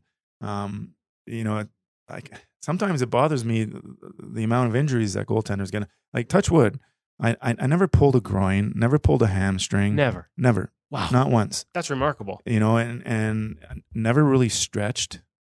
I would you come out for warm ups and stuff like that. You know, I'd go down on the ice and pretend I was stretching, or put one leg up on the boards to make it look good for the crowd and that kind of stuff. But I wasn't really stretching. You know, I don't know. You could say I was naturally limber to a point, but do you look like, when you see the injuries now? I mean, I think we're going to hit 120 goalies in the league this year. Like, the butterfly's not a natural part of the human body. No, it's not. But the size of the guys now, and you know, the game is obviously most of it played down low, so they want the goalies in the butterfly and the 6'4" plus goaltenders because they cover more than that up top. Mind you, they're getting beat a lot more now. That's the theory. That's the analytics, if you will, which is another thing I do not like. But they're amazing athletes now. I mean, but they're being taught that as kids at a young age, and they're making these moves at a young age, and their muscles haven't even developed yet. So they're getting hurt in midget hockey. Yeah. Prior to even going to college or junior hockey, we're hearing hip surgeries at 11 and 12. It's ridiculous. That is ridiculous. Major surgeries at that age. You know, and you wonder why that you know, they're taking a while to break into the league as far as a number one goaltender. Like, not very often do you see a number one goaltender coming in at 22, 21, 22. Usually in the 24, basically in the peak of their career. So they're coming in and they're going to hit it right off the bat until they get to not a lot of lead up, 30, 40. There's not a lot of lead up. So, you know, it bothers me. It bothers me to that point. You know, the way that the drills and the movement of the goaltenders. It's fun to watch because there's no damn way I'd be able to do it. You know, just looking at it hurts me. But it's just incredible the way they can move side to side in their butterfly position. Mind you, the equipment's different now. But I wanted to ask you about that too. The equipment, the pads are made for that. The skates are made for that. And, you know, I'd beg to differ. A goalie in today putting on pads that I wore to be able to do that. I bet you they couldn't do it. Well, no, I mean, we've seen, you know, the landing gear when it was first invented, and the idea of a pad that, like, I remember Mitch Korn once telling me when he used to scout that he looked for, he called it contortionability. And he's like, I don't even look for that anymore because as soon as they drop, the pad does it for Dominic them. Hasek, Buffalo, talking about a contortionist, but he did it with knee rolls and everything. Yeah. The pads were so tight. Yeah. And they moved with your leg. Yeah. They didn't rotate around it back then. Now I can't believe how loose the pads are on the goaltenders. I wouldn't be able to move. It would feel so weird. Like, it would feel so weird making a move and like you got to flip your pad back because it's not in the right position. I hate that. That would drive me nuts. Well, if you get them set up right with the new ones, they do rotate back automatically. We got elastics everywhere now, Velcro, no more leather straps, and they probably weigh about a quarter of as but the skate alone now, there's no cowling or nothing. It's you know, it's almost like a player skate, and you know, the blade is still obviously a little bit longer and flatter, but with the naked eye, if you're just looking at it, you wouldn't even know. What changed for you, like, maybe not personally, but through your time from an equipment standpoint? Like, I remember I've had this conversation with Sean Burke, right? Who, you know, similar era. Yeah. Do you remember, or maybe it didn't, but was there a point where the fear factor started to disappear? Like, you would have grown up in an era where it hurt to be a goalie. Oh, yeah. And do you remember when it started to change, or did it just never go away? Never changed. And that's probably because I never changed my body armor. Anything. I wore it for pretty much my whole career until the end when I was backing up and I was practicing a lot more and taking a lot more shots.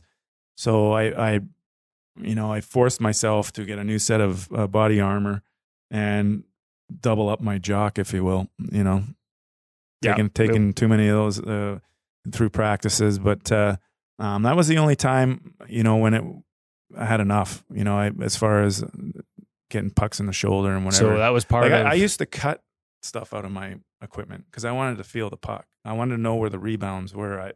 You know, you watch the modern day guy and, you know, everything, they can't feel anything.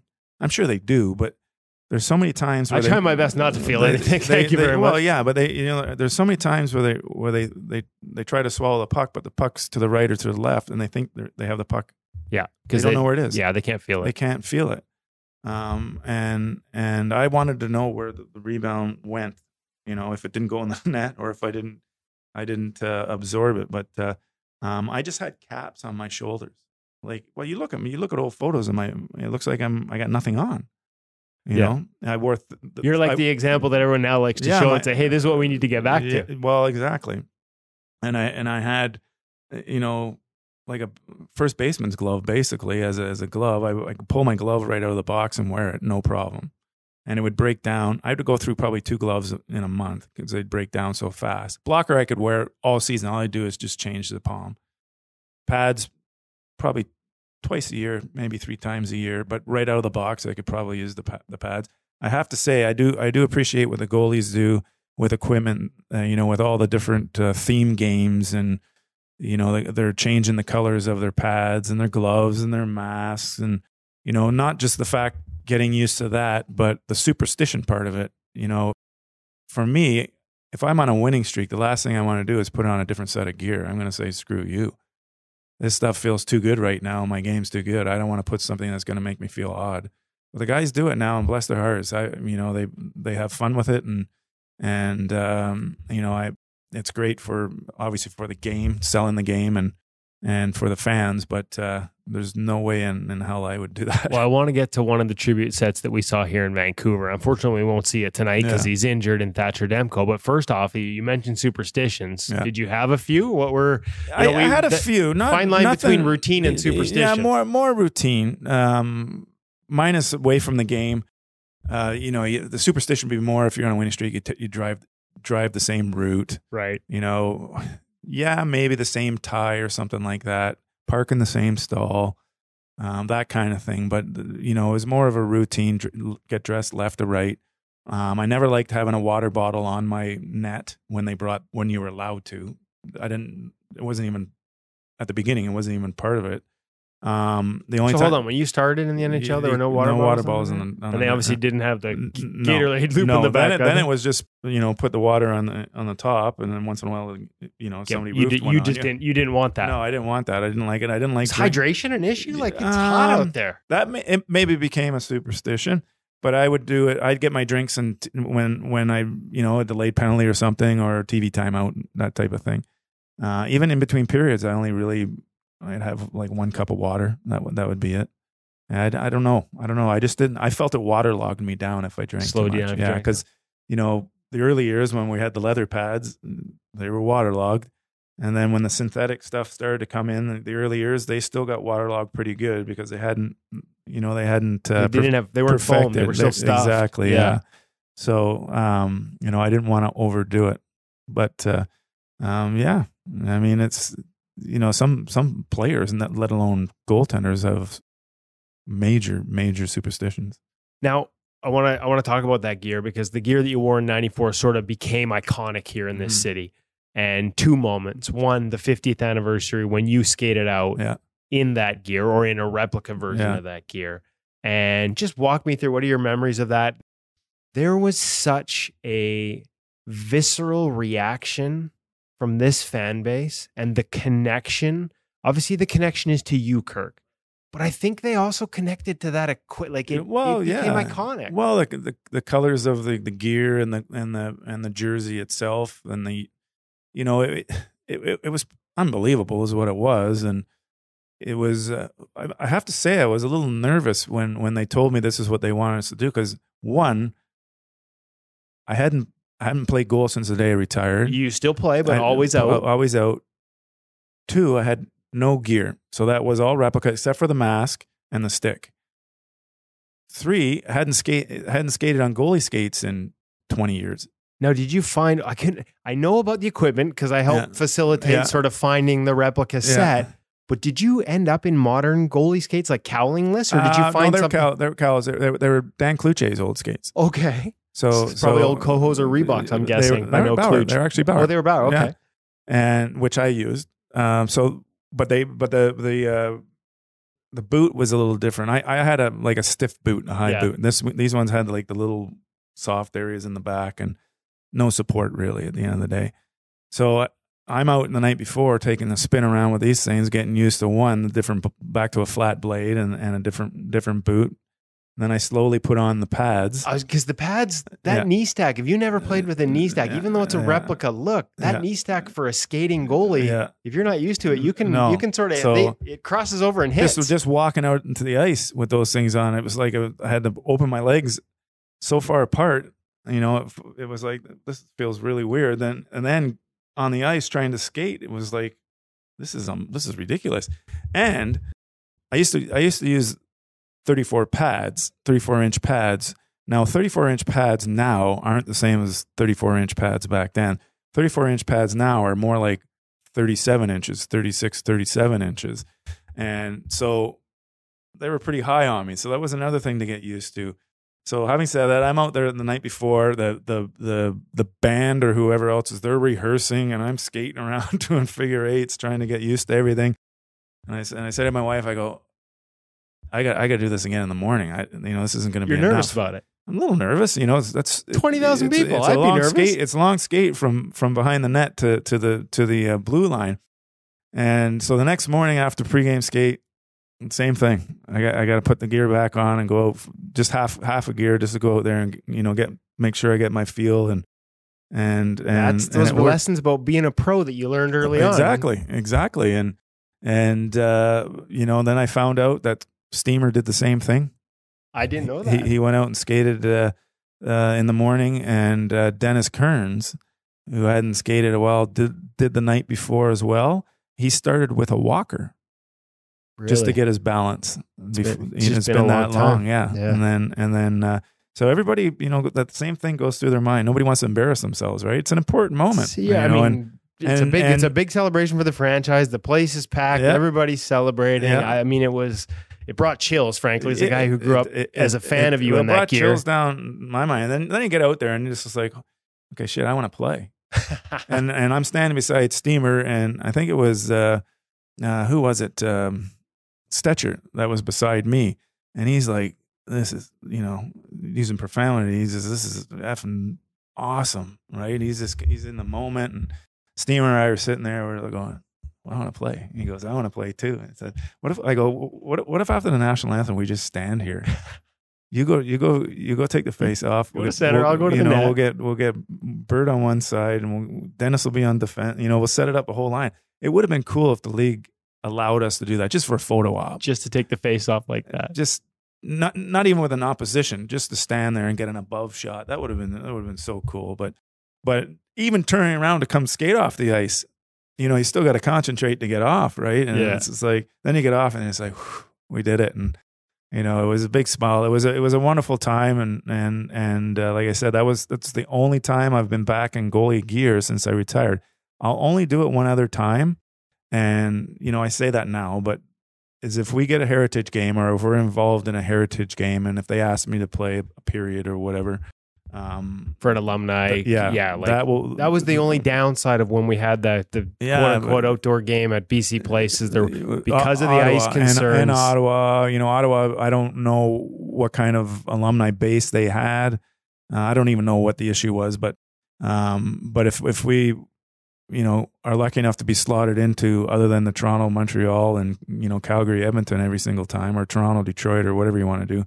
Mind you, I'd have to train for about 6 months. So I may be calling you. You may be doing. We got some guys that can help Clarkie. you. And there's a set of gear downstairs that would just look perfect on you. Take a little adjusting to get used to, but it might be a little taller than you're used to. But what did it mean to you when you saw Thatcher? And I know he reached out to see him wearing a gear. I know it's not the same brand, but just to have that look. CCM did a wonderful job. He texted me in the summer and asked if I'd be okay because they're going to do this theme night and a replica night, and I said, "Damn straight, man, that would be awesome." And what a classy guy and a classy thing to do to even consider, texting me and asking me if it would be okay for him to do that. And boy, he pulled it off, and CCM pulled it off.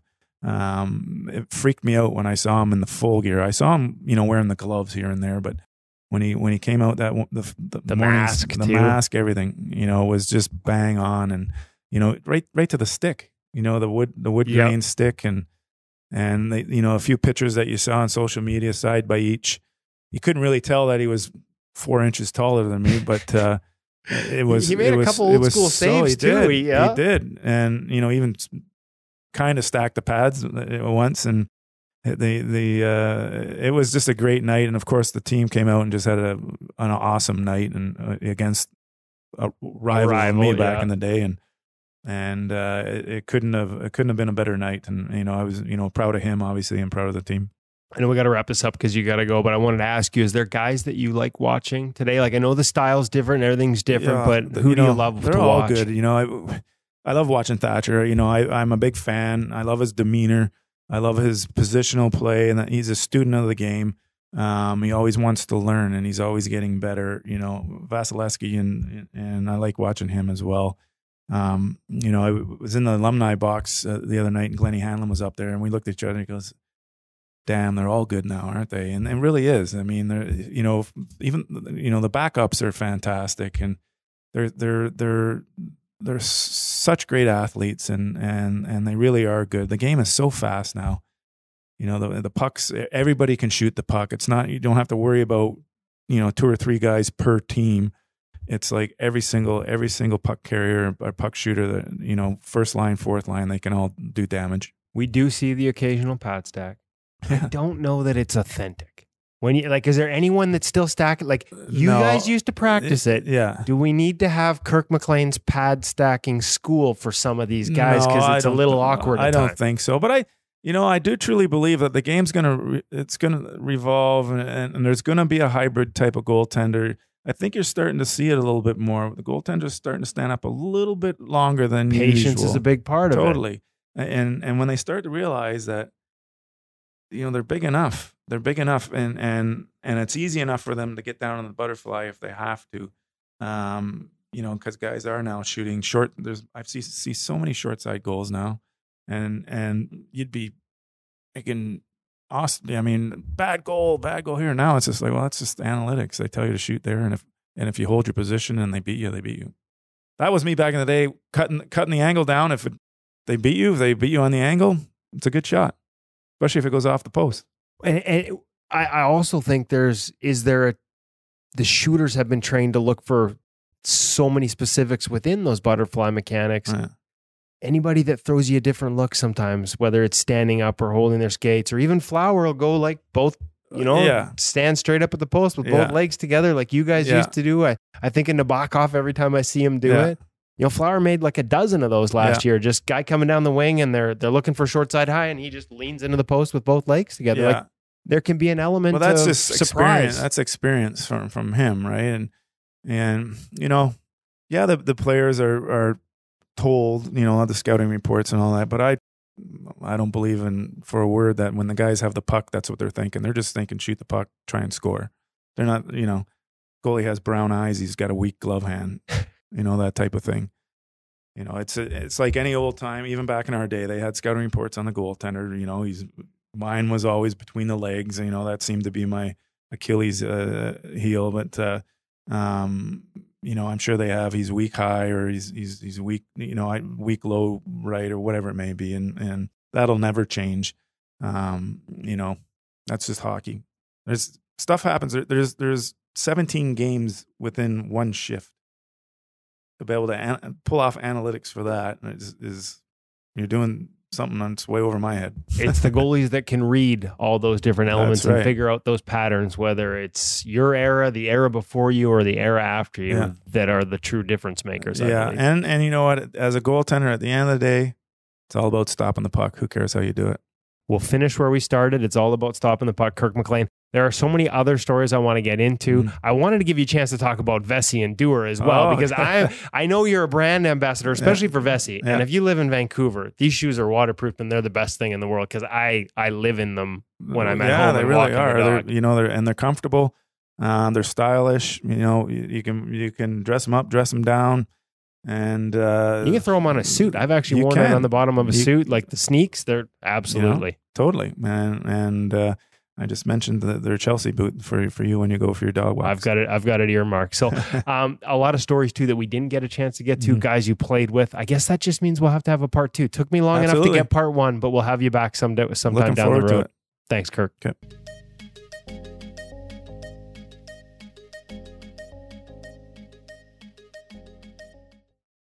Part 2, Part 3, 4. This is a mini series.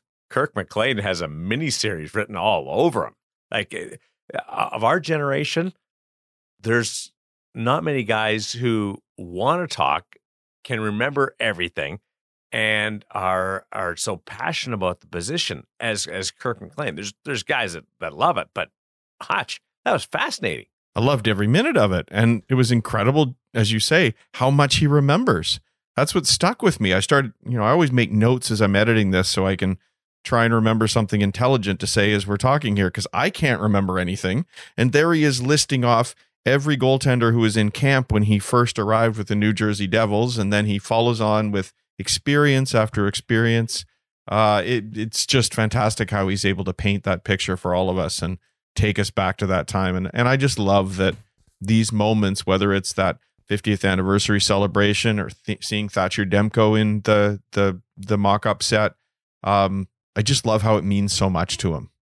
And it's great that he's able to share that with all of us and that excitement that he has, because of course we're all very excited to see him. I loved watching him play. I couldn't play like that at all, but I loved watching him play. I drove all the way to Calgary to watch him play a Game 7 in 1994. 5 guys piled into my Volkswagen GTI for that trip. It's actually started with 2 cars and 6 guys. 1 car broke down halfway there, and he had to stay with it. And the remaining 5 of us went to Calgary. Sold that extra ticket. Had a really good time. Yeah, it was a heck of a time. We took the cooler. Didn't leave the cooler in the broken down car. Wow. Hope Princeton Highway wasn't even the Coquihalla back then. Actually, maybe the Coke was open, but we were on the Hope Princeton because we were poor, cheap students that couldn't afford a $20 toll. You lost more cars on one road trip than Kirk McLean butterflied during that whole series. Yeah, I'll never forget. There's some of the footage, the save, obviously, and we talked about that, obviously, there about whether these guys actually know how to stack the pads these days. We see, quote unquote, stack the pads in games now, but it's not quite the same. And when Bure scores the double OT winner against Mike Vernon on a pass from Jeff Brown, and they pan around the audience or pan around the crowd there at the Saddle Dome, there is a moment where you can see me and my buddies just whooping it up.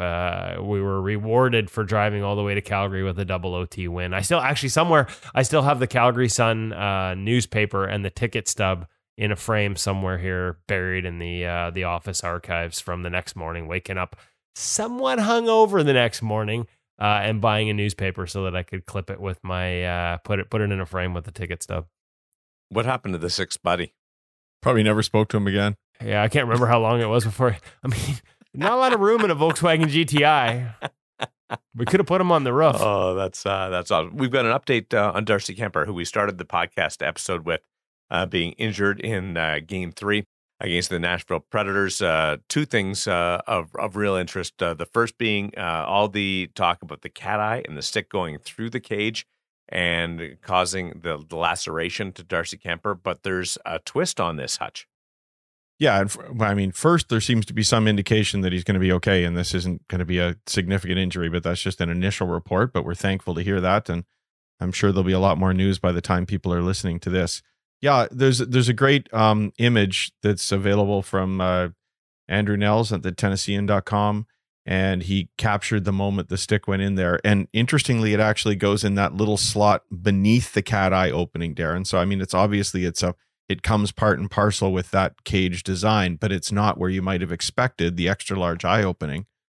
Looks to me like it would be fairly easy to add just one little bar there to prevent a stick blade from going through without impacting your vision. So maybe that's something people will consider. But yeah, most importantly, good to hear so far that things are looking better. I'm curious to see where we are next week on this conversation about the cat eye cage. The fact that there's 2 openings, you don't really think about that right off the bat for a stick to get through. Yeah, I'd never considered that. In that area only adds a little more layer to this conversation, Woody.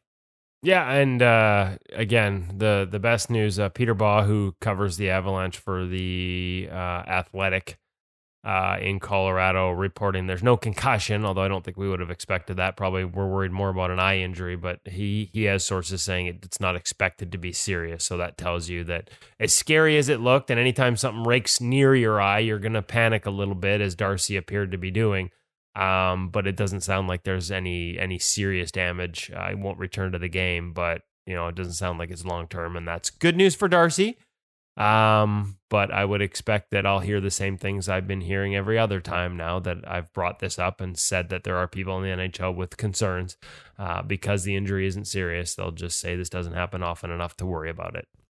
Record number of goaltenders appeared in the National Hockey League regular season. We're on that pace right now during the playoffs. Some of it because of coach's decision, and some of it because of this situation involving Darcy Kuemper, which again brings up the conversation about equipment. What's going on over at the website, Hutch? We have some news and notes and latest offerings. By the way, I love the Seamus Kotick series. That was awesome, you guys. Still going. The Finnish Shuffle is our latest little skating warm up drills. Talk about our beer leaguers talking to us about how they can work on their game. A lot of these skating drills that we have in here are actually warm-ups that these guys do, and to be honest with you could probably incorporate to a certain degree some of them 5 minutes before a game, rather than standing around and letting your teammates blast pucks off the glass behind you, hit you in the head, or drop you square in the nuts from 5 feet away. You could probably do some of this crease skating and actually get better in those 5 minutes before the puck drops. I might be speaking from experience. They're not naming names. Trevor. If you're listening, Trevor, the only guy that once concussed his own goaltender in the warm-ups for a playoff game. Sounds like Trevor did all three. Yeah, he may have gotten me a few. Trevor had a real good moment the other night playing with a stick that was taped up. So clearly he was worried about it being compromised. He taped it down around the bottom of the shaft, and sure enough, it breaks trying to clear the zone on a penalty kill, and we give up what ended up being the game-winning goal because we couldn't get it out. So, thanks, Trev. Shout out, Trevor. Just kidding, buddy. I love you. No, it's but you can do the Seamus Kotick series in warm-up, boys. Like, these are simple drills, and that's what I love about it. Like, we've got Ukko-Pekka Luukkonen, easy for me to say, doing these as part of his warm-ups with the Buffalo Sabres, the Sabres prospect. So right up to the highest level, these drills are effective, but they can be done by kids. They can be done by adults. Seamus's whole goal in sharing this series with us was to sort of arm, those minor hockey coaches that may not know much about goaltending with, some simple skating drills that will help you become a better goaltender. So I'd highly recommend it. We're up to part 6. We're going to get 7 or 8, and then we've got another series of sort of drills and shooting drills. We add some shooting to it. The next step was Seamus and Ukko-Pekka Luukkonen. So massive thanks to him. And I'm glad you enjoyed it, Darren, because we've been getting a lot of good feedback on it. Yeah, it's awesome stuff, isn't it, Hutch? Just be able to walk through that, and you can do it at any point. You don't need anything else really other than ice and a couple of pucks, and even that you could probably fudge around. Yeah, and you can do these things. We first heard about Eric Comrie doing his training at stick and puck sessions in Southern California. I had an experience like that this week, guys. What? I had an experience like that this week. Connor Lecouve, who has been a guest on the podcast before, lives not very far from me. And when he played in the Finnish League this year, and in fact was slated to go with his team to play in the Spengler Cup before it got canceled, quite sadly. And Connor does not have, he's visiting his parents up in Qualicum Beach, just north of here, does not have any shooters locally in Qualicum Beach that can go work with him. So he's been going to stick and puck and taking one end and just doing crease movement drills to help himself get better. Add a level to this, Connor went to try out for the new 3-on-3 Pro League. The tryout was in Vegas. Yeah. And he prepared himself for his tryout for a professional hockey league, going to stick and puck in Parksville, British Columbia.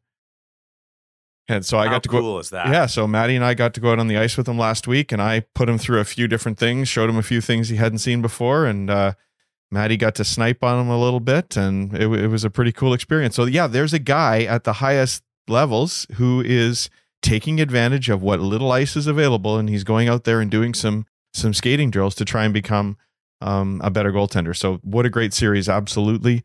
If you're one of those guys who goes on the ice and just sort of does that little fake groin stretch as you're watching your team warm up, maybe use that time and work on your edges, because some of these drills are pretty basic and some of them are actually a little bit more challenging than they look, I think. So if you try and perfect them, it's fantastic.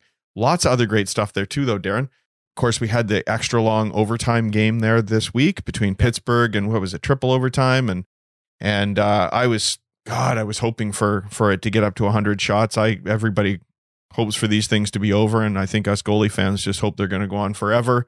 Kevin brought up the interview with J.S. Giguère on the podcast and the fact that he had played a 5 overtime game with an IV left in his arm. So Kevin wrote that up on the website, shared a little bit of what we heard in the podcast. So if you haven't heard it yet, it's a great opportunity to go and hear that little bit. We've got a pro read with Jake Allen, who's always fantastic with his reads and is just very generous with his time and sharing his views. This time about why he read a shot and then a particular location on that shot in a breakaway that he faced. So we talk to all kinds of goaltenders who tell us that they learn so much just by sitting through those pro reads and getting the view of professional goaltenders. So as I've said before, brilliant idea for that series from Woody, and I'm so thankful that we've been able to bring that to people. So ingoalmag.com, everybody, great opportunity to get some of this great content.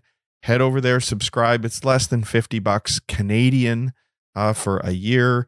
Inflation's going through the roof for everybody right now, but the price for ingoalmag.com has not changed since the day we opened the doors.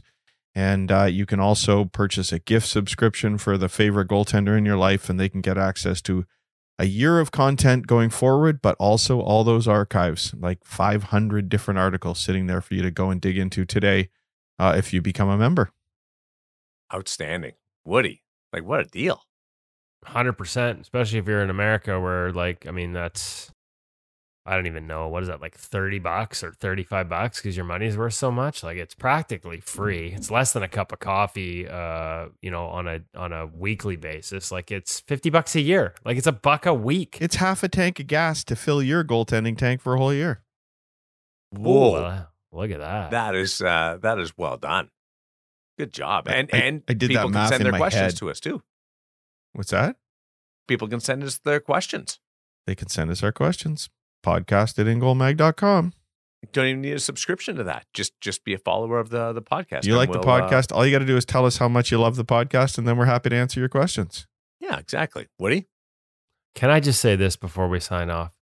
As much as there are some teams in the National Hockey League that are down to their third string goalie and would perhaps prefer not to be down to their third string goalie in the playoffs right now, I am so happy to have our first string goalie to make us 3 goalies and 2 nets. Darren, it's so good to have you back this week, buddy. We're better with 3 of us. I was going to say threesome there, but that doesn't really work. It's better when there's 3 of us here. So thanks, buddy. I'm the E-bug. It's so good to have you back and see and have you feeling better. I was going to say it's like riding a bike, but that's not a good analogy. No, definitely, It's actually easier. definitely not a good. Now that I'm seeing that how much like you're bored and you're playing with your gear and you're cleaning your axis and you're cleaning and you're rebaking your glove. We shouldn't have, In Goal shouldn't have sent you flowers and T-shirts. We should have sent you a new set of gear. We might have to work on that with our friends from CCM. The In Goal flowers were beautiful. Absolutely beautiful. And I feel like I should get them done as my custom print on my pads moving forward. I'd like to see that. The In Goal flowers. You guys are awesome. Hey, listen. Not a lot of people know this, but I happen to be married to our CFO. And the company in Vegas that did the flowers was called Whispers and Honey. And so when your wife checks your Visa statements at the end of a month on the company card, and there's just something in Vegas called Whispers and Honey, you get a note that says, WTF is this? And I'm like, flowers for Darren, relax, flowers for Darren. It was a good moment. That's a perfect way to end it. Great being back with you guys and you, the listener, as well. And we'll chat next week a little bit more on the Cat Eye, I'm sure, as we will be closing in on the end of round 1 of the Stanley Cup playoffs on In Goal Radio, the podcast presented by The Hockey Shop, thehockeyshop.com, source for sports Surrey, and our feature interview presented by Sense Arena VR.